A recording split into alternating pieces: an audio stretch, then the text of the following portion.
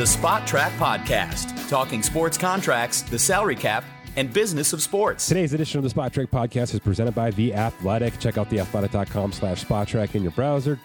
Register for 40% off that first year subscription. Download the app. Tell them who you like, and you're all good from there. That's theathletic.com/spottrack. My name is Mike Ginnitti. Happy Monday. Happy weird, wild stuff for a guy living right down the road from Buffalo Bills world here. That was not a game to look back at fondly, but certainly one that was fun to watch, certainly a memorable game. I'll leave it at that. Here's the plan for today. I'm going to take a look at a quick extension candidate from every NFL position. A rookie extension, a veteran extension, something along those lines, just somebody who's standing out right now, a couple of names that are literally standing out, and our projected price points on those players. Then I bring in Cousin Dan. There's a 40-man roster deadline tomorrow in Major League Baseball. Edwin Diaz just kind of broke the relief pitcher stuff. I've got the full breakdown on that contract. His thoughts on the whole relief pitching situation, how that contractually should work. And then we switch to the declaration that Shohei Ohtani is going to be an Angel in 2023. What that means. Is there some gamesmanship with that? And just where that Angels roster is going amidst Mike Trout and his injury history, Ohtani's expiring contract, still no pitching on that roster, and an ownership change. So that's just a lot to swallow if you're an Angels fan. But that's the reality that you're living in. And Dan and I have some decent conversations on where it all may end up for 2023, if not going forward. Little football first, little baseball to follow. The all Week 10 NFL extension roster. Couldn't be more specific than that. It's just a really good time to take a look at some of these players. At least one per position here. I'm going to start with the quarterback, of course.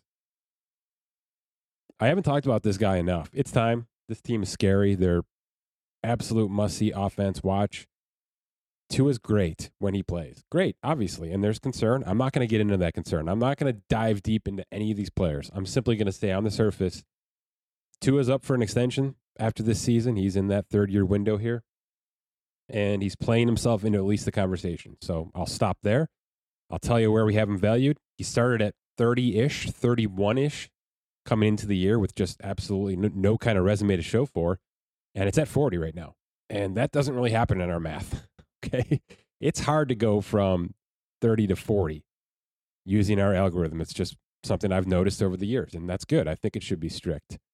And he's been that good. He's been that much better than 2021 Tua and 2020 Tua over the first 10 weeks here, and it's been obvious. He's passed that eye test for sure. So we're talking at least, 4 for 160 on its early phase. It's going to be bigger than that. I'm not going to dive into should they do it this offseason, should they consider his concussion history, blah, blah, blah. I'm just telling you, he's played himself into 10 million more per year right now on a mathematical basis. The running back, Saquon Barkley, of course. He's leading the league in rushing. I've got 6 bullet points here on Saquon Barkley, something I never thought I would be saying, but, he might catch 50 balls, and he might rush for 1,700 yards. Got 35 carries against the worst defense in football in Houston. I mean, the Giants aren't afraid to use him. He is not afraid to be the old Saquon Barkley. It's exactly what he looks like. I'm going to knock on wood and hope this continues because he is fun as hell to watch and have on your fantasy team. He entered Week 10 at about $12 million per year. That's up to 12.5. It's just how it rolls. I mean, when you have big-time production games right now at positions that don't generally pay well, you're going to move the needle.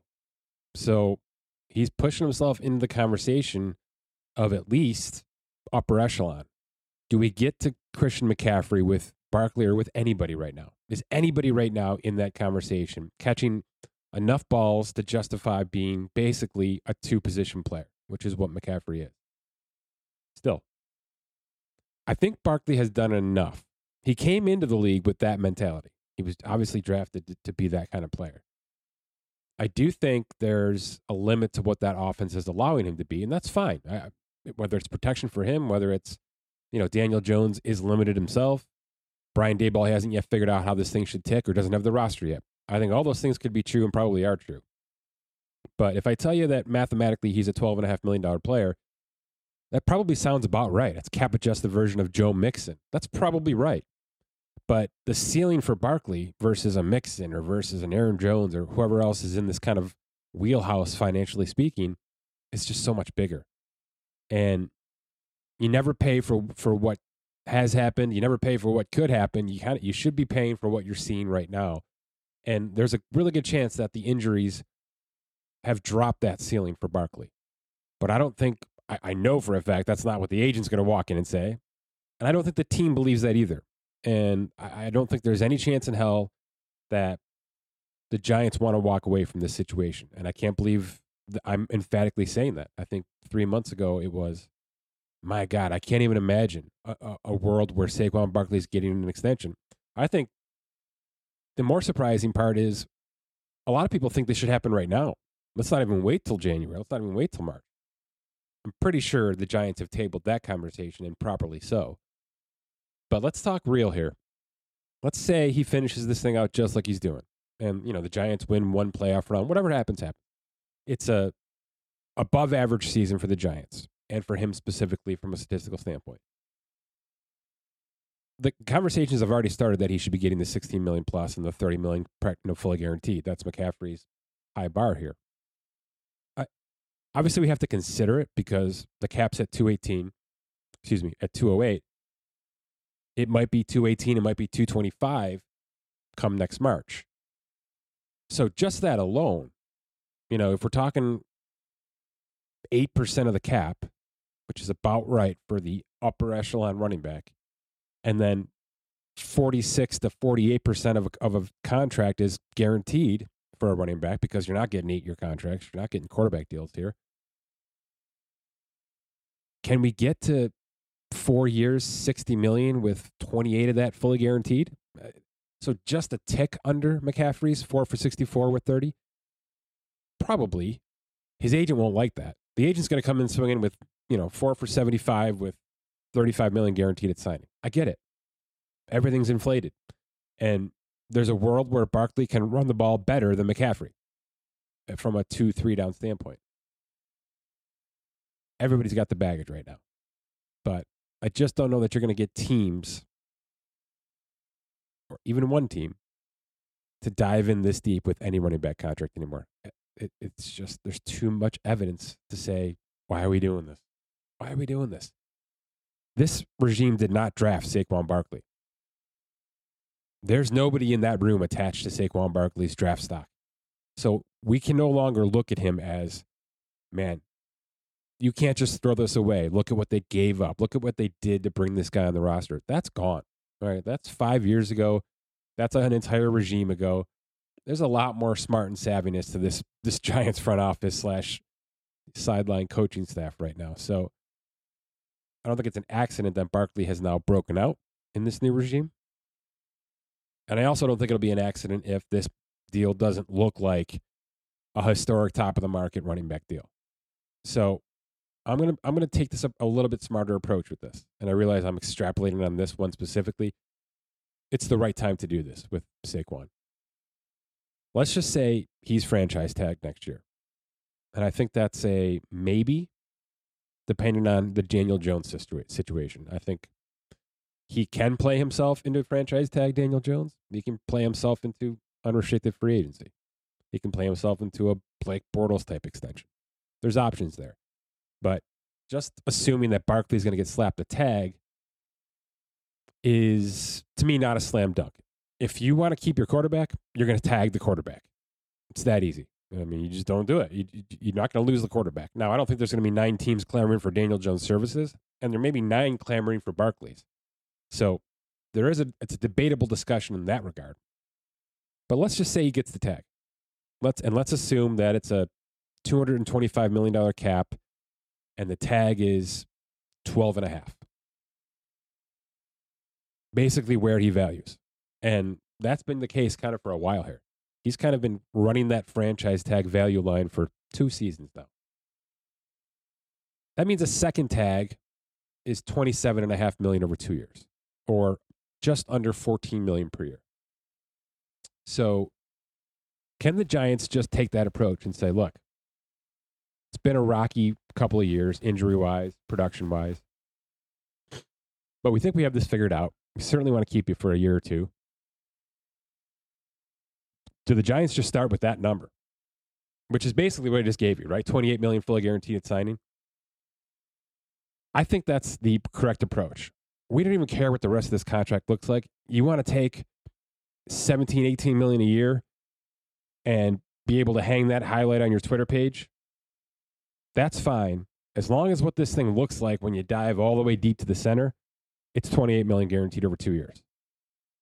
I don't think too many people are going to gripe at that, especially knowing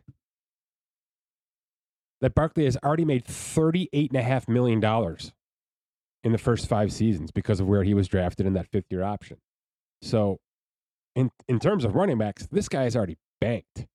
So you want to add another $28 million to that, we're talking about $65 million in 7 years.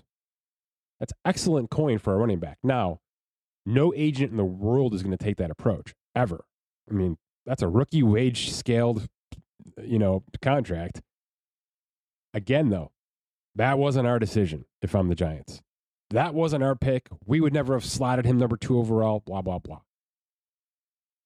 I'm nickel and dime in a situation that's probably not going to be this complicated. Generally speaking, if a guy can play and he's considered to be one of the best at his position, he's just going to the top. So again, I'll tell you what the top is. $16 million a year, $30 million guaranteed at signing. That's the number. Can the Giants do a little bit better than that? Come a little under that? They're going to try. But at the end of the day, if this thing looks like $18 million a year and $35 million fully guaranteed, don't be surprised. Wide receiver, obviously, the discussion today has to be around Justin Jefferson, who becomes extension eligible in January for the first time. Look, he's generational. He's a generational talent, and you can slice and dice this any way you want. Kirk Cousins is Kirk Cousins. What would he look like with, Joe Burrow or Patrick Mahomes throwing him the football? I don't think it freaking matters. This guy is quarterback proof right now. He holds a $27.5 million valuation, and some of you out there are already screaming and yelling at me because everything he's done should make him the highest paid wide receiver in football. And I've said this before, but I want to reiterate right now. There's a very specific divide in wide receiver pay based on experience in the league. It's just something that has happened. I love it. I wish all the positions were following this path. But for right now, there's a distinct crop for rookie extensions. And at the present time, A.J. Brown's $25 million a year is the leader in the clubhouse for that crop, the second contract. Third contracts are Kupp, Diggs, DeAndre Hopkins, Tyreek Hill, Devontae Adams. The third contract numbers are bigger, better, bolder, more guaranteed, and they sit above this conversation. Should Jefferson eclipse this conversation and go up there with Tyreek Hill's 30 and $72 million fully guaranteed? Probably. But mathematically, because we take age into factor, we take all this stuff into factor, he's $27.5 million, which means he's $2.5 million more than any other second contract in the history of the game. That's where he is. So it's still an extremely strong valuation. It just comes with context. Now, you want to put him up there and say, it doesn't matter. We don't care that, this is his second contract and he's only 20-something years old. He deserves to be at the top of this list for the betterment of the NFL. He's the guy that's going to be pushing this game, and he should push it financially too. I'm in on that. You've sold me on that conversation. And by the way, he passes the eye test every week for this. But if we're going to kind of keep the status quo, he should slide in around that $28 million mark, which, again, blows away the number 2 contract, but isn't quite yet to that third contract. I'm all for this hierarchy. I just don't think it's sustainable. Tight end, TJ Hawkinson. I think the trade to Minnesota made him millions, literally millions. I think it's going to add $2 to $3 million per year onto his extension because of the workload he's going to get, the availability he's going to get, and the visibility he's going to get in the postseason.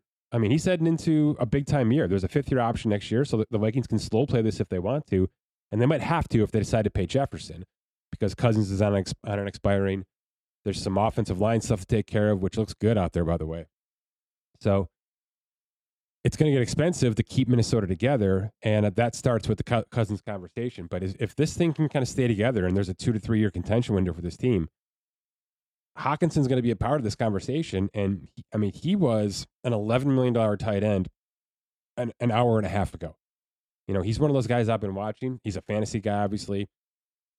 He's one of those players that just kind of flatlined. Was literally not getting targeted in Detroit with their quarterback carousel. The golf stuff picked up a little bit. And now with Cousins, I think you're going to see him get 10 targets a week, 6-7 catches a week. And he's already at $14.5 million. He's already in Hunter Henry land, which, if you remember how Hunter Henry looked with the Chargers before he became this shell of himself with the Patriots, that's the reverse of what's happening here. He's getting his Hunter Henry debut here with Minnesota at the perfect time. So even if he has to wait an entire year and he's got to, play out some of this fifth-year option and see what happens, blah, yada, yada, yada, he's going to be approaching that Mark Andrews, George Kittle type stuff, because I think the production will be there at the end of the day. So huge trade for him, financially speaking, in my opinion. Offensive line. Back to the Giants. I've got 2 Vikings and 2 Giants in this list. Can you believe it? Andrew Thomas has just been rock solid. He's the number 1 rated tackle, according to Pro Football Focus. He was up there last year. He has just quietly rounded himself into one of the best. Drafted number 4 overall. He checks all the boxes for a big time extension coming. And by the way, I've got him at 4 for $99, almost $25 million a year. That's historic stuff. So he's 23 years old. They don't need to touch him for a year and a half. They could franchise tag him. They could go all the way down the line if they wanted to here, and they might if he's not demanding anything right now. But I'm telling you right now, this 2 year he's had puts him in historic territory with offensive line pay. Nick Bosa is finally, knock on wood, consistently been Nick Bosa for a good stretch here. And he's one of those players that you knew he was going to get massive pay because he's just a freak. But the injury stuff just kept him, kept everything, kept the numbers down, kept the games played down, which just stings our math so much. And rightfully so. You shouldn't get credited for games you're not playing. Well, that's finally worked itself out over the year and a half here that we're basing this off of. And he just surpassed his brother's number from a valuation standpoint. So it's about 4 for 110 in our system. The only player, the only edge defender in the history of the game that's sitting atop of Nick Bosa right now is TJ Watt. Watt's at 28. I think we have Nick Bosa about 27.2 in our system. So he's right there. So when it gets this close and he looks like he looks, especially last night, just expect him to be going big, $30 million a year. He's going to the top of the market. He's going to reset this thing. And I expect that to happen soon with the 49ers. Defensive tackle, Quinnen Williams with the Jets. The whole Jets defense are having a moment. They're super young. They're super fast. Williams is headed towards the 5th year. 4 for 66. And he's very much more a pass rusher than a run defender, which pays. That's where the money is. So he had a weird 2021. He had a really good 2020. So it's been kind of an A-B system right now. He's in his peak right now. This is as good as he's been. He's one of the top-rated PFF interior defenders. Everything's kind of trending up for him. Now, if this Jets team can kind of hold the fort for the next 9 weeks and he becomes a prominent name again, you go and get this contract. You go and get 4 for 75 and get this thing done. Otherwise, the Jets may long play this because they've got a lot of holes still offensively to fill out. And I'm not sure they're convinced on Zach Wilson either. So there's a lot of reasons not to pay a defensive tackle right now in football, and not having your offense figured out is one of them. So this is one to watch because this player deserves the money, but they may put the waiting game on him. Speaking of which, the interior linebacker right now is Tremaine Edmonds, something I did not believe I'd be saying. Again, the Bills paid everybody, but they didn't pay this guy. They let him get to the 5th year. He's the leader of the locker room, from everything we've heard internally. And he has just been an animal. Just an absolute animal. This is the first time in 5 seasons, in 4.5 seasons, that you watch a game and you hear his name a half dozen times. He is in the right spot. He is making the right plays. He is executing the plays. Just things that you weren't seeing over the first 44 seasons in Buffalo here. He's a problem. He's a factor. And now he's a problem for Brandon Beane because I don't think this was a contract he was going to put on the books. And unless he thinks he can utilize a draft pick to replace this immediately, which is possible, he's going to have to pay it. Now, I don't have him in Shaq Leonard territory or not even Fred Warner territory, right? Which is 19, 20 million a year. He's not there. He's not even CJ Mosley for me, which is 17, 18. He's around the 13, 14 million mark still, trending more toward 14 and a half, which is like Zach Cunningham stuff. The Bills have been really good at knocking 2-3 million off per year as kind of a team discount. I think there's a chance that could happen here, all things considered. Look, we had 4 years of what if and 1 year of hell yeah. To me, that screams tag. And I've talked about this before. I think he's a bona fide transition tag candidate. The Bills really don't have another tag candidate in the roster outside of Jordan Poyer, but that's probably not going to happen. I still think I would slap the transition tag on them and see if another team comes in and offers them $16 million a year. At which case you say, we're not going to do that. We're not going to do that. We'll figure it out in the draft. But there's an outside chance still that 4 for $60 happens. There's an outside chance that Brandon Beane says enough is enough. You were a good soldier kind of letting us get this thing to the finish line. We don't have the cap, stability right now to slap a big tag on you. If you want to take a discount and stick with us at $12 million a year, 4 for 48, we'd love to have you for 2 more years guaranteed. If not, that's it. So to me, everything's still available for this, but it should be noted that this guy's having a career season at the perfect financial time. I don't really have a cornerback for you. All right. I mean, the names on the PFF list are fine, but they're, to me, the free agent list, the extension candidate list, I don't have a cornerback who's even going to make $12 million a year. There's Jamel Dean in Tampa Bay. He's got 2 picks, 30 tackles. He's a good run defender from a cornerback spot. That's a $10 million cornerback. That's Bradley Roby. That's Darius Williams, who got paid with the Rams, even though I think they regret it right now. It's just a weak crop. So you'll see a couple names go. You'll see a bunch hit the market. You'll see a lot of guys sign for 3 for 27. I think that's just how it's going to be this offseason. But it's just a weird, weak crop right now. And speaking of Jordan Poyer, he is my safety. Because, again, it's a weak crop there as well. All the safeties got paid over the past 2 years, except for Jordan Poyer. And he showed his value on the field. He's showing how much he's valued when he can't be on the field. He's 32 years old. He's still an $11 million safety for us. I know that, this thing is up to $18 million a year, and Harrison Smith got $16 million. He's still at 11. And I just told you what Brandon Beane demands out of his players, especially the ones getting into the 30s. I don't think he's going 12. I just don't. He got it around 10 last time. I think 3 for 33 with a year and a half of that guaranteed is probably all Brandon Beane is willing to do right now, unless the value that I'm talking about is multiplied by 4 inside that locker room, inside that clubhouse. And there's just an intangible factor that we can't monetize that he can, in which case 3 for 39, 20 million guaranteed at signing. I'm not going to say don't do it. I'm just saying where our math is and where his age is, I don't think a lot of teams would do that. The Bills may have to. All right, Dan, a couple of big baseball deadlines coming up here. We just had, kind of our first one with the qualifying offer stuff. The 14 qualifying offers. Anything surprise you there? We really haven't talked about this yet. Not overly. There were a couple ones that didn't get done that I think we both thought were a little surprising. I think Mitch Haniger was definitely a name out there, but we understand Seattle's situation. I think they're going to be unbelievably aggressive this offseason. So Tyler Anderson with the Dodgers, is that just take it? We want you for 1 more year anyway. Might as well take this. Is that what that's going to be?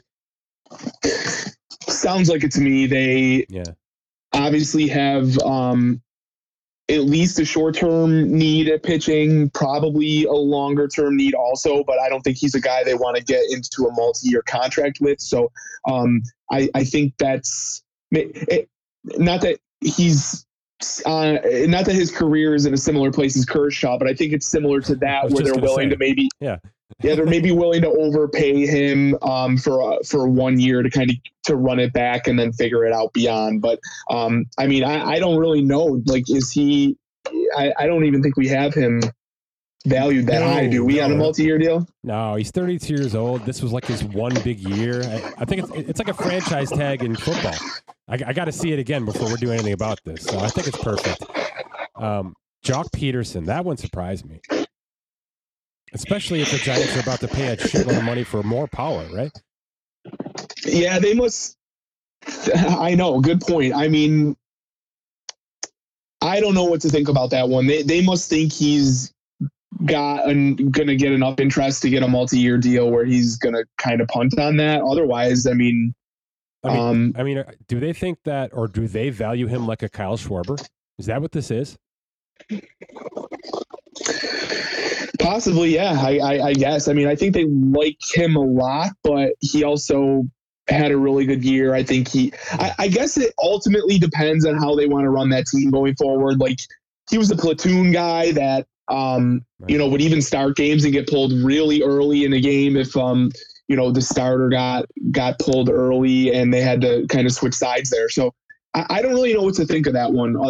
It seems like they might be trying to squeeze the draft pick compensation out of it more than they have intentions of actually bringing him back. But I could definitely be wrong on that. I have a feeling he signs that. That's just my guess. But for a guy who played on 1 for 6 this year and to get a $20 million offer for 1 year, that's at least flattering from his perspective. I mean, it sounds like the Evaldi stuff is already evolving into a multi-year extension. Anthony Rizzo's not signing this thing, right? I don't think so, no. Why do I keep reading that he's going to sign this and stick with the Yankees for 1 more year and then test the market again? He's 33 years old, Dan.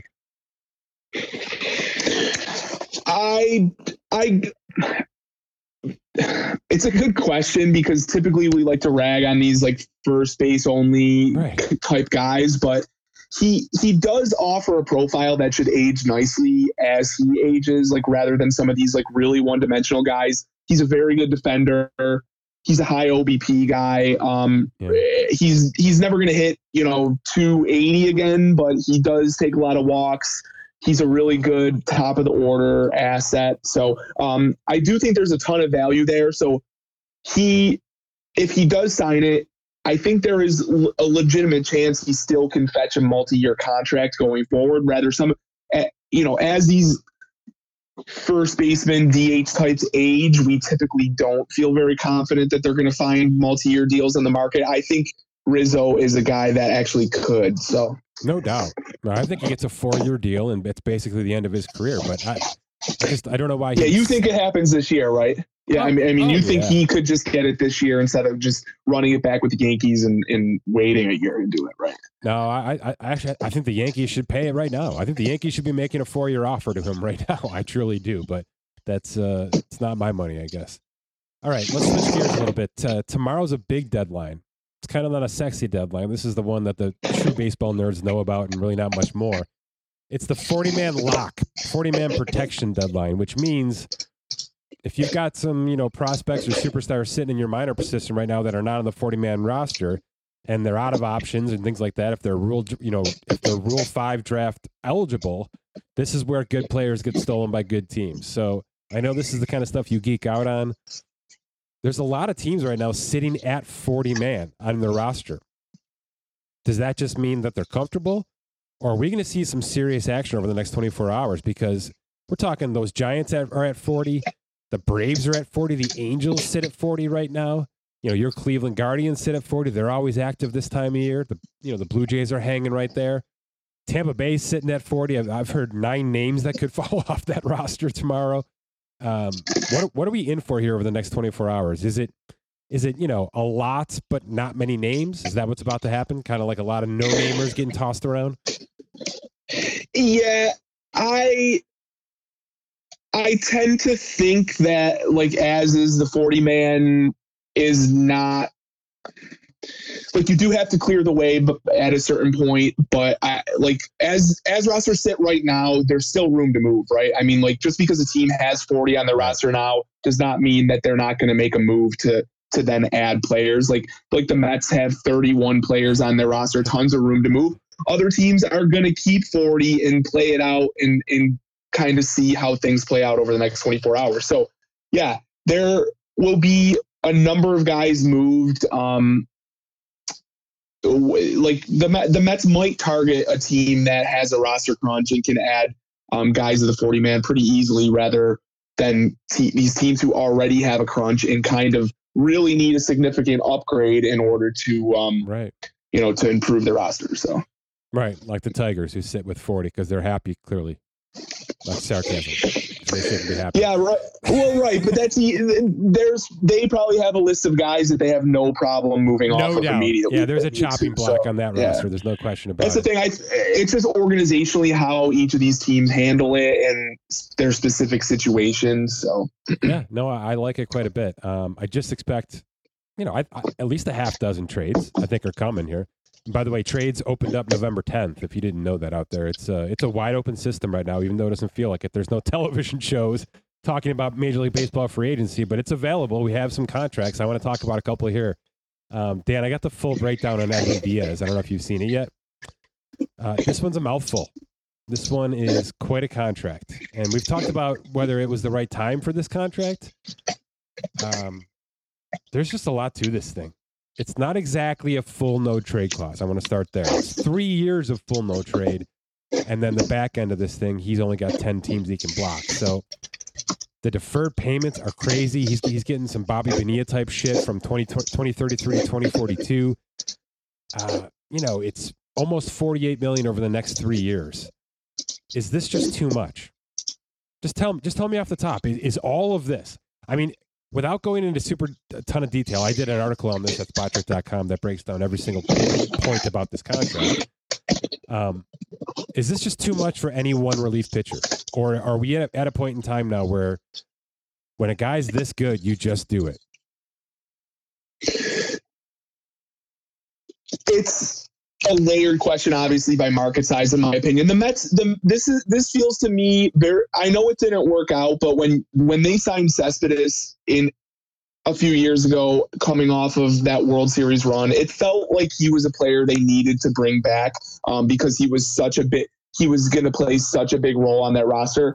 I think Diaz, there's a ton of question marks in the bullpen. I mean, you can ask the question, is this the right way to build a team? I'm not here to argue that it is. Yeah. The player itself, though, I don't have a problem with his contracts. He's an elite pitcher. He has an extremely good track record. He's still relatively young, which we have talked about compared to, elite type relievers hitting the open market. They're typically a little bit older than this. And I mean, this is sort of supply and demand too.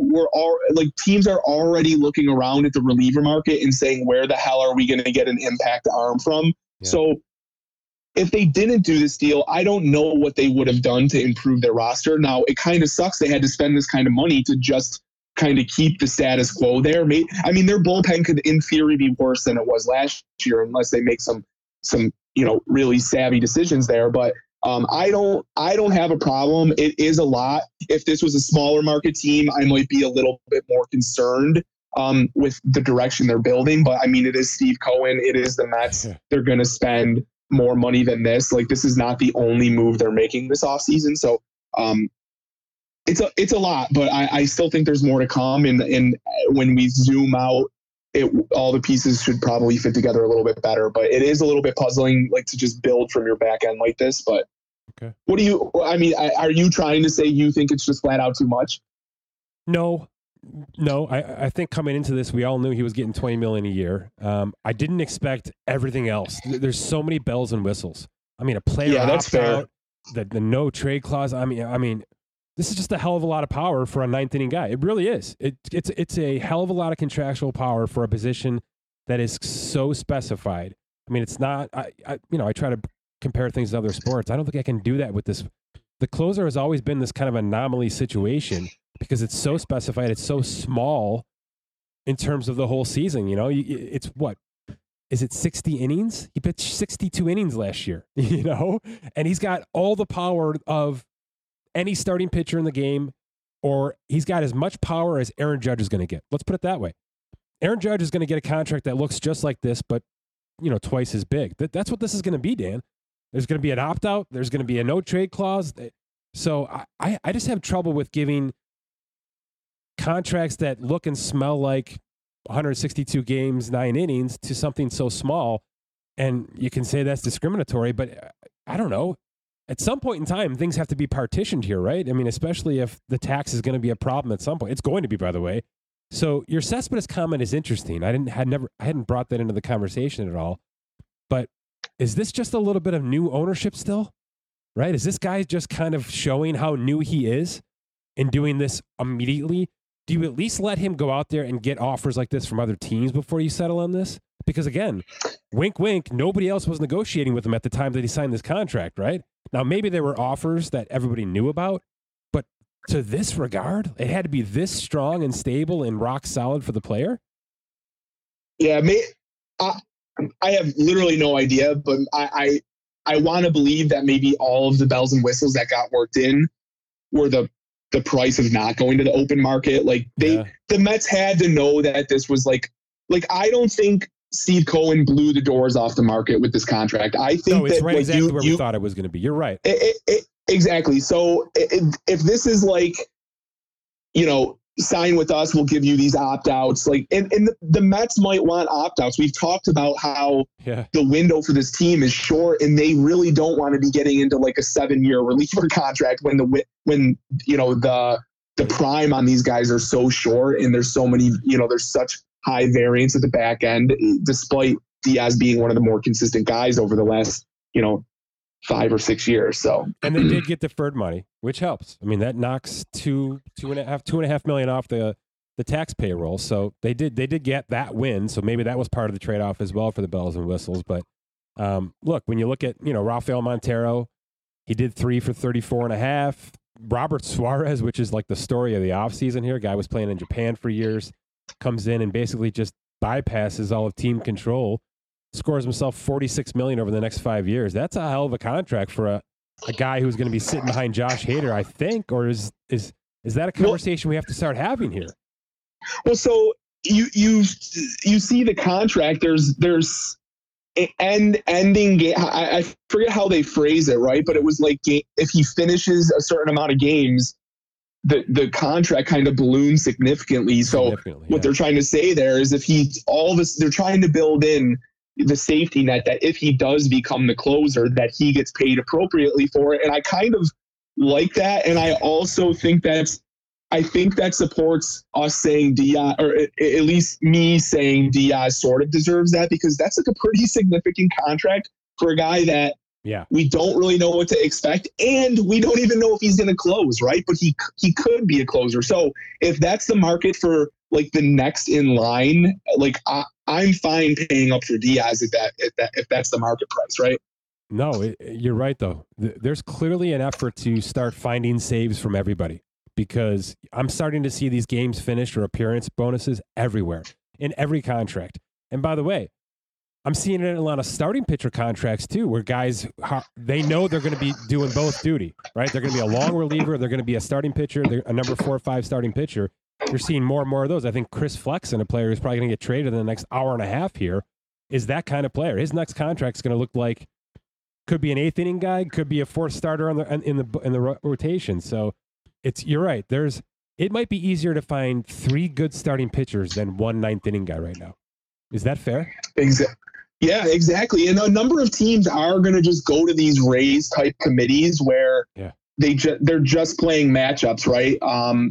And because it really is a dying breed. I mean, I hate to like give closers more credit, but I think it's been publicly spoken about enough that like when the game's on the line in high leverage situations, you're largely going against the prime of their order, or you know, better matchups off their bench. Like it is a difficult spot to be in, you know, like this is not just like the punter or the kicker in football, best job in sports, even though there is some pressure there, that you just run out there a few times in a season and have an impact. It is a difficult job. So I do think to find these bona fide closers is going to be kind of difficult, and you'll see teams start just like piecing it together based on matchups. But man, if this is the cost of one, I don't know what the right way to build is, right? Yeah, the kicker stuff's super fascinating because it's not like we've seen one kicker in NFL history be so damn good that he's worth $10 million a year. You know, we just hit our high, and I think it's 6 in kickers, and that's Tucker, and he is the best of all time. So, you know, I guess this is just becoming so difficult to do. This closing role, this 9th inning role, that if you've got a guy that shows 80%, 85% of the time, he's the guy. You're just going to have to do this to keep him. It's nuts. It's a big, big contract. How many franchises would have done this? If Edwin Diaz hits the open market, I mean, how many teams would have done 20 a year for Edwin Diaz? Truthfully. I think you probably have 3, maybe 3. Wow. I think there's a number. You what do you think? Not less? So you're saying Dodgers, Phillies, Mets? Is that it? Would the Yankees have done this? No, I don't think so either. I think they like the options they have at the back end. I mean, would the Rangers have done this? I bet you there's 5. I bet you there's 5. Yeah, so I think Boston would have sniffed. They have been a mess at the back end now for a number of years. Like if they're going to start spending money, I think you could spend it in worse spots than Edwin Diaz, as I have already laid out. So I do think they'd be a team. Yeah, I think there's a number of teams that would be in on him because, I mean, I'm telling you start looking around and then it's Kenley Jansen and Craig Kimbrell again. David Robertson. Yeah, it does drop off quickly. In fact, I think the Mets might have the 3 best bullpen arms of hitting the open market in Diaz, Ottavino, and Lugo. I think every team wants either of those guys right now. So it's a fascinating conversation. You're right, though. It got bare quick. Well, and I mean, it hasn't been talked about, and I haven't dug into it enough, but these teams that have maybe 2 or 3 guys, like Seattle, like Baltimore, with these teams with maybe several potential options that they're sort of trying to figure it out, you might see one of these contenders go target one of them in the trade market, as opposed to just taking a total flyer on these, these aging veterans, so it's fascinating. Like Andres Munoz probably deserves to be a closer in the league, but he's been used in a high leverage role in Seattle, which is fine if that's how they want to utilize him. But a team might come and try and swoop in and grab one of those types of guys. So it certainly didn't surprise me that the first 3 free agent signings were relief pitchers. Let me put it that way. Just sort of how things work. This is generally the one area where every team looks at their season from a month and a half ago and says, if we had 2 more bullpen arms, maybe we're still playing right now. You know what I mean? Exactly. Real quick on Josh Hader. I know the language is there and everybody's reading it and probably reading into it. He's going to enter his final team control year, right? An ARB4, $12.5 million projected salary. They're going to let him ride this out, right? San Diego's going to give him a chance here. As the closer, or like you mean not sign him long term? He's not a trade candidate right now, right? I mean, he was phenomenal down the stretch there. Yeah, I'd be surprised if he was, but I certainly don't think they're looking to extend him. Okay. Just trying to get my ducks in a row here because I do think there's going to be some movement. Like I said, 24 hours or so, and then it'll stop until early December when those winter meetings start, and that's when the Ohtani stuff starts up. And by the way, can we talk about that for 30 seconds? The GM coming out and saying he's going to be an Angel in 2023? Yeah, I don't totally buy it, but okay, I absolutely don't buy it. To me, that was, I haven't gotten the offer I wanted yet, so I'm going to zag and give you the exact statement that you want to hear, which is he's not tradable, which means you're going to call with your best offer. That's what that is to me. It's total gamesmanship. I actually don't think they want to trade him, Dan, but they want to be blown away. They want somebody to come in with, because they don't know how to do this. They don't know how to fix this team, and I don't blame them. They've tried every which way for 5 straight off seasons, and they're on GM number 3 now, right? So I don't blame them.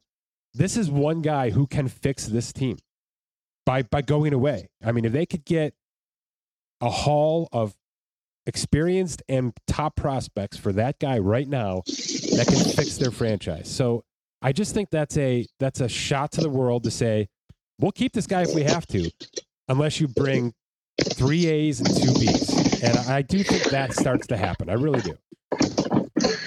Yeah, so sort of two caveats on this. I don't really know how much less his trade value is at this upcoming deadline as opposed to it because what it's it expiring. is. Yeah. So for a team to come in and trade for him right this minute, I don't really know if they're going to get that much bigger of a haul than they just wait. If they just wait until the deadline. Now, they should have traded him last deadline where you could have gotten multiple years of a playoff run, but they didn't do that, and that's okay. The other factor in this is the team sale. From what I have heard, it sounds like they have decided that from a team sale perspective that they're better off keeping him in the organization rather than sell. Come on. Every owner knows, anybody who's buying this team knows he's going to be gone after this year. See, I don't agree with that though. I think he likes it there, and if they're willing to commit, I mean, should they be building around him based on their current timeline?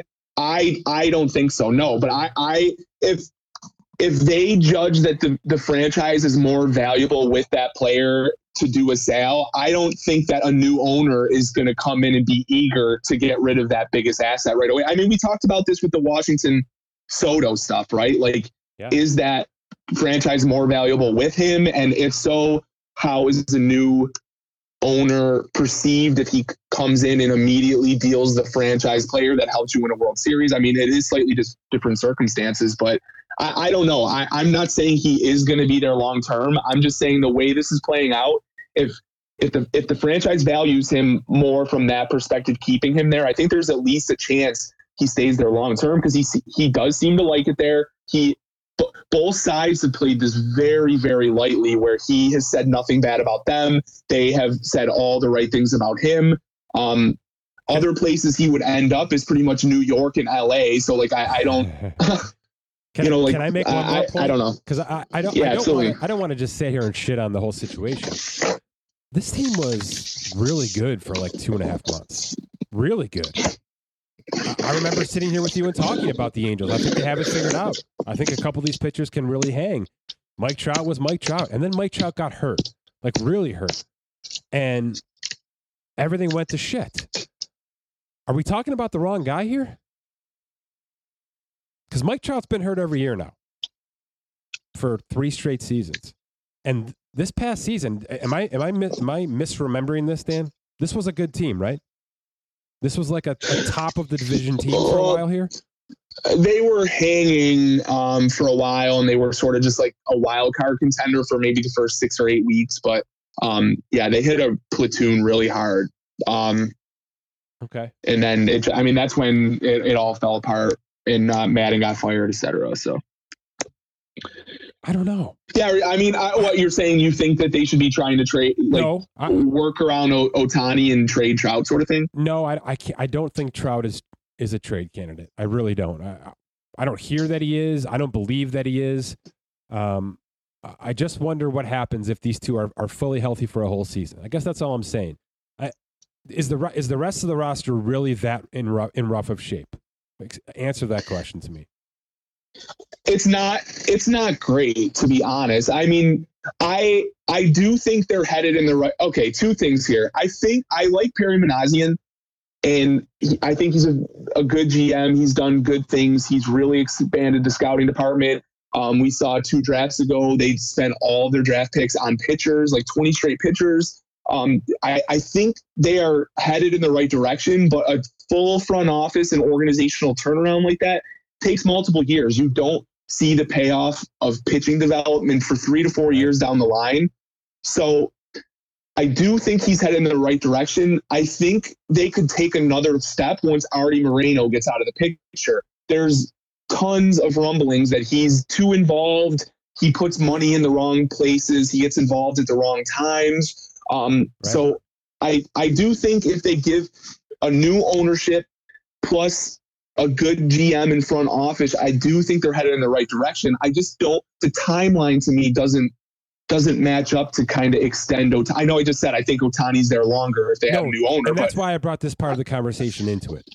It's not the right timeline. Are you just paying Ohtani as a circus ride? It's truly, because that's kind of how you're phrasing it. You know, the owner's not going to get rid of this guy who puts butts in seats, but I just don't know if that's even a thing anymore. Right. That's why I'm like, I can't land exactly on how I feel about this. I'm just sort of putting all of this together. And there's no question there's pitching depth coming. They literally spent their entire last draft on pitching. And they're trying at least. It doesn't always work. Right. It doesn't always work out. I mean, the Royals have tried this and failed miserably at it. So it's not guaranteed that Colorado, to a certain extent, has tried this too. It's not guaranteed that it's going to work, but in my opinion, it's the right way to at least try. And let's see how it all plays out. But I actually think, I'm going to stay with my original comment. I do think there will be a team or two that throws a massive haul for Ohtani at the winter meetings. That's going to happen. Whether they say yes or no, obviously that's a different conversation. I also know, because I've spent half my October life, researching and diving into this stuff. This is one of the best starting pitching free agent crops we've ever had. Ever. You got superstars, you got Bs, you got number 4s and 5s you could pay $6 million to and get in your house tomorrow. The Angels could buy themselves a rotation right now like they've never been able to do. Just flat out buy it. And now they're in the middle of this sale. And Artie Moreno's not going to spend a freaking dollar. So is this sale going to get done in the next week so that this new owner can be a part of these? No. That's the worst part of this to me is Rendon is a mess. I don't even know what you do with that thing. But Mike Trout posted a 6 WAR in 119 games last year. That's unbelievable. That's impossible. Ohtani posted a 5 WAR just as a hitter, So I don't even know what to do with those two. And then also knowing they could literally buy themselves a pitching staff right now. They could spend an ungodly amount of money on a Chris Bassett, on really good Bs and push this thing through and not compete with Houston, but maybe compete with Seattle right now. So they could go $250 million this offseason, or they can do absolutely nothing. And then I don't know where you are next year with a new owner. So the Ohtani stuff plus the new ownership was never a selling point for me because you're just not going to be better. You're not going to be better right now unless you're right. You're waiting 4 years for the prospects to grow up. And the timelines just don't sync for me with this team. It's a weird situation. Yeah, I don't get it, man. I just I get it. I think Mike Trout has earned the respect to kind of. I do too. Say I want to stay, I want to go from that perspective. But if there's any inkling that he would like to leave town, they absolutely should be doing that, and they should absolutely be trying to get the most they can for Ohtani. I mean, it says something that you have two of potentially the best players on the planet, and you were not even close to a wild card spot, right? That says a lot about the rest of this roster. I am totally eating crow. I like this team a lot coming into the year. The depth here is very non-existent. I mean, when you start looking down this roster, like David Fletcher, Luis Rengifo, Jaime Barria, we're just beyond those two superstars. It's very, very thin. I mean, even Rendon is. I sort of like him as the player, but he's obviously way overpaid. Man, I don't. Right, it's tough. Think signing pitchers, none of it would work out. I just think they need to stay on their timeline, which is 3 to 4 years down the line, and get what they can on those players and just gut it for now. But I don't know if that'll happen. All right, so then where do you stand with Ohtani? Because there's also the Mookie Betts side of this, right? Can they even get the haul they're demanding right now? Or is Alex Verdugo, Jeter Downs as good as they're going to do, Yeah, I think that maybe it's a little bit more than the Mookie Betts package, but I don't really have a lot to go off of that. Ultimately, I don't think he moves this winter. I think he's more likely to move at the deadline. I do agree with you, though. I don't think he's on that roster necessarily at the end of the season like they have publicly said. So, well, they did say start of the season, so there's some gamesmanship there too. Yeah, fair. Little wordplay. All right, good stuff. We'll keep up with it. All right, thanks. All right, my thanks to Dan. My thanks to The Athletic. Visit theathletic.com/SpotTrack right now. We'll be back with a roundup of this 40-man stuff, some Week 10 lookbacks from the NFL, and some NBA stuff, because there are some really low-priced teams projected to be bad teams at the top of these NBA divisions. Crazy stuff. And the Warriors are 0-7 on the road, just as we expected, right? For Scott Allen, my name is Mike Ginnitti. Thanks for listening to this edition of the Spot Track Podcast.